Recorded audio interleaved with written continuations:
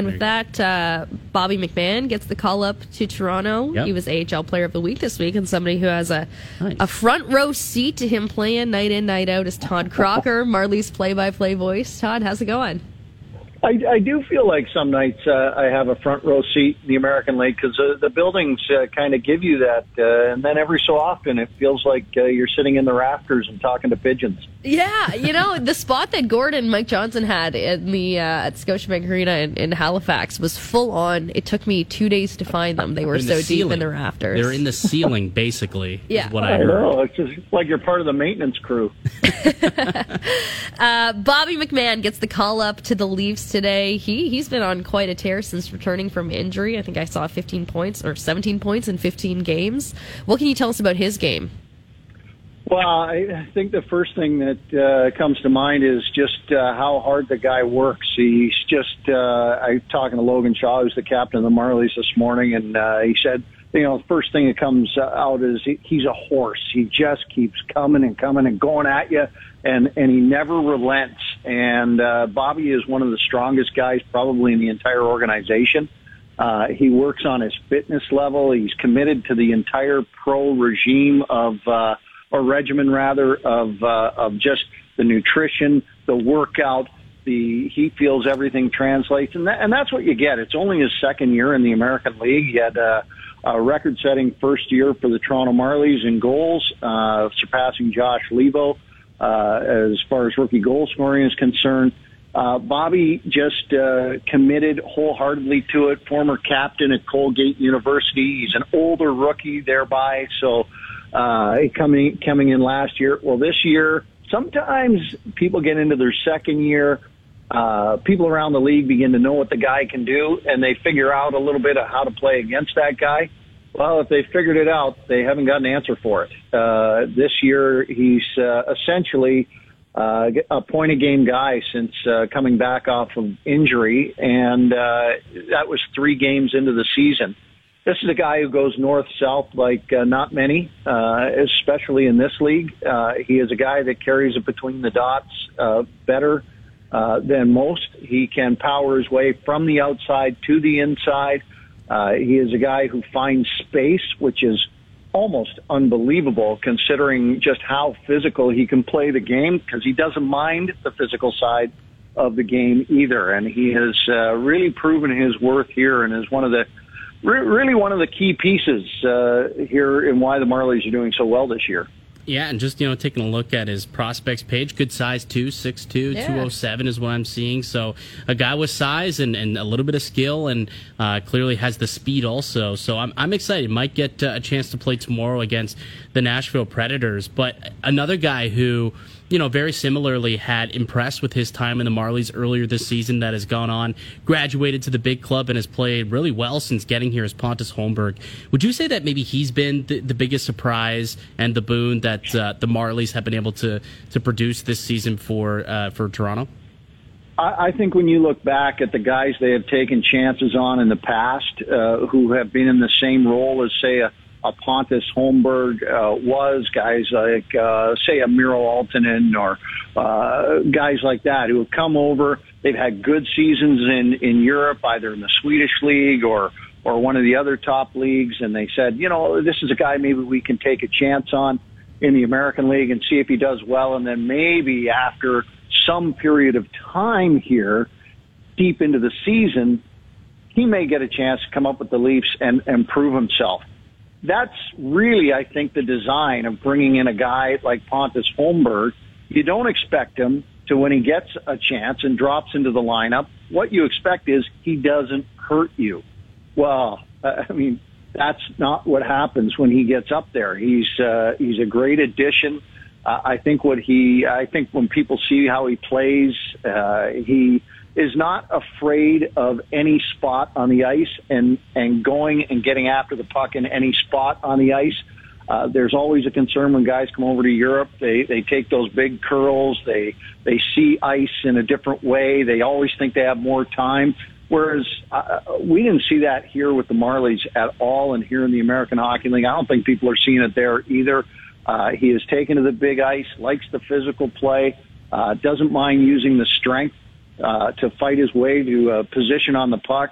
So, to see what he's done, because there have been so many examples of guys that were going to do and they were hoping to see do that, to have a guy actually come out and make it happen, pretty impressive. It isn't always a little bit like the draft, right? I mean, you go out, you get a bunch of guys, and hopefully one of them succeeds. Well, that's about the success rate. And well, it's the same thing here. You go out and get this veteran guy, and you hope that he succeeds. And lots of times they don't get into the lineup. And this time, when he does, it's a lottery pick, really, in a lot of ways. It's like, hey, well, it may not be $1 million lottery pick, but it's $50 and a free ticket, so not bad.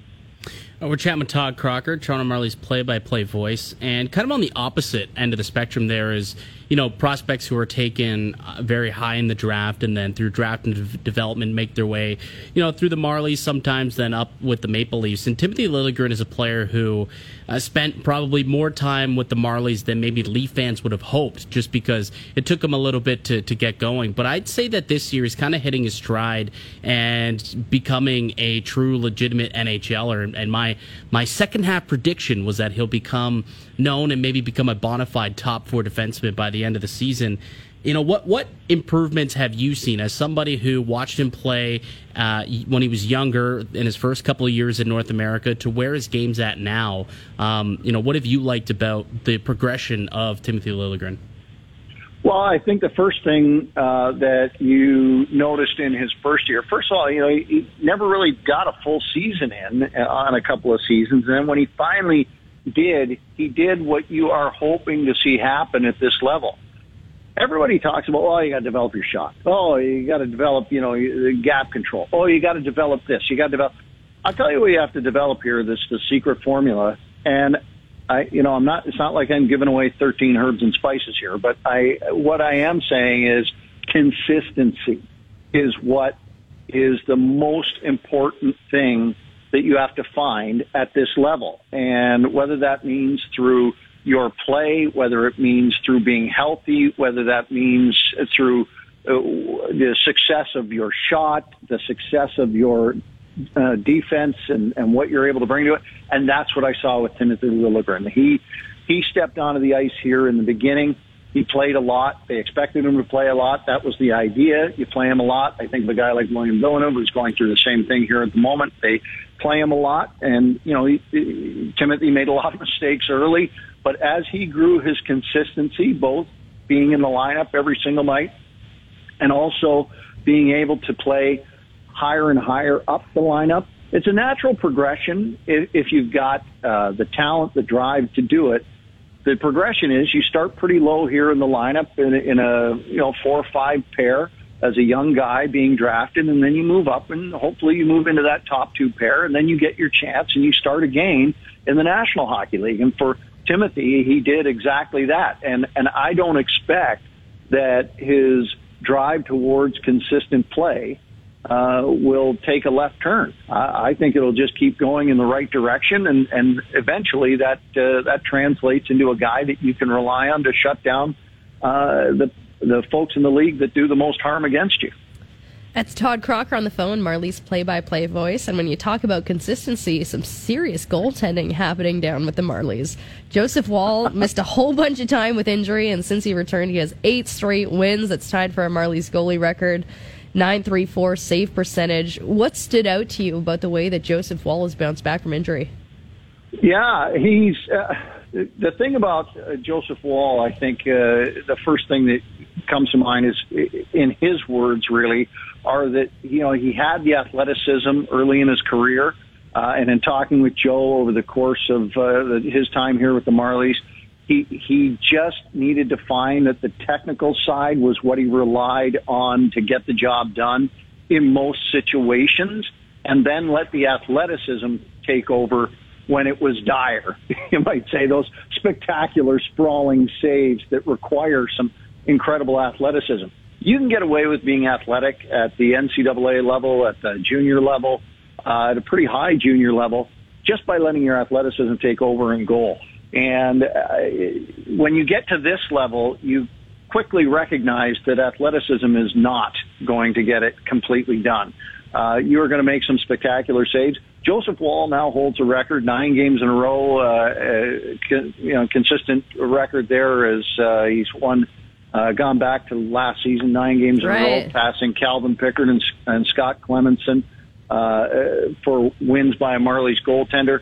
But Joe also, in his first year, holds some rather dubious records for the Toronto Marlies. And I think if you assessed him at the end of that year and you were just going to go off just those games, you might have thrown your hands up and said, I don't know if this is going to work. But one thing that they have been able to do here is find what Joe Woll needed to do to be better and better and better. And that's all I've ever seen from him because, one, he's an intellectual, and that's a guy who is studying his game, studying the entire game, and coming up with answers to a myriad of things before they even happen.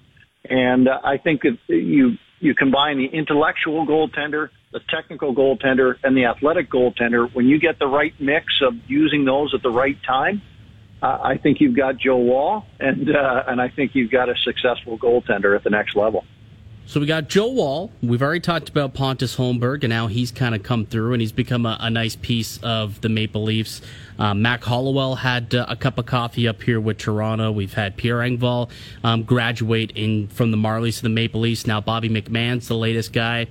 You know, when I look at this team, there was a lot of years where there was question marks with the draft and development process of the Maple Leafs, and they just weren't getting, a lot of guys coming through their system and becoming, big parts of this team. More so, I guess, the mid to late round picks. Obviously you had Matthews, Marner, Nylander, and those first round guys kind of come through for them, but they weren't getting a whole lot from those mid to late round guys and undrafted players. But it seems like it's now kind of starting to happen with some of these players. Is there like some sort of tangible difference that you've noticed with the Leafs development program that's leading to this success that maybe there weren't, in the eras prior? Well, I can't tell you much about areas prior. I've been here 10 seasons, and what I've seen from the Toronto Marlies, and I've covered the American Hockey League for 20 some odd seasons, but what I've seen from the Toronto Marlies in the last 10 seasons and from the Leafs development team is that there is a whole person commitment.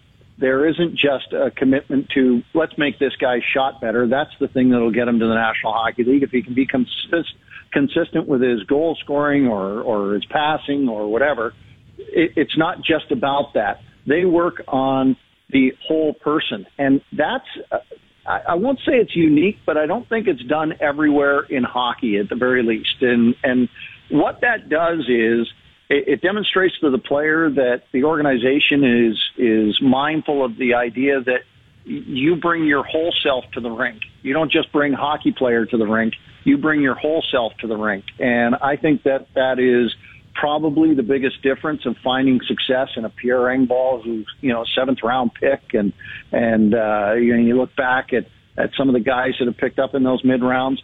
That's the difference that they've been able to bring, to their development. The idea that guy has got to be in the right shape, both physically, mentally, emotionally. It's all part of the big giant package. I mean, you show up to work after a night. I don't care who you are, whatever you do in life. If things aren't going right in your life and nobody's addressing that, then your work also suffers. So they're cognizant of that fact, and I think that's been part of their successful formula of finding some of these guys. And it's always tough when you've got first round picks to take, because it naturally means that your next picks are going to be further down the lineup. There's going to be the talent level that you're trying to pick up in the 3rd or 4th round after people have picked through what you didn't pick 1st or 2nd or 8th or whatever. It's going to be less so. So you're going to have to find some real gems there. I really applaud the folks who go out and on a nightly basis and try to scout junior hockey and NCAA and all these guys who are out there, because it is a job that does not reward you on a regular basis. So I've seen it here with Toronto that they find good people who also play good hockey. Well, it's fantastic stuff, Todd, and I think we'll leave it there. But I really appreciate the insight, and good luck. Hopefully, we can chat again real soon. Yeah, hopefully the run continues here for the Marlies. Absolutely, 8-1-1 in their last 10, undefeated, I guess, since the flip of the calendar. So hopefully they can keep that going. Nothing wrong with that. We play tomorrow night too down here at the Coliseum against Manitoba. If people are interested, 7:00. That's right. Get out there to the Coliseum. Go watch the baby buds, as we like to call them. Go rip it up. Appreciate it, Todd. We'll chat again soon. Thanks.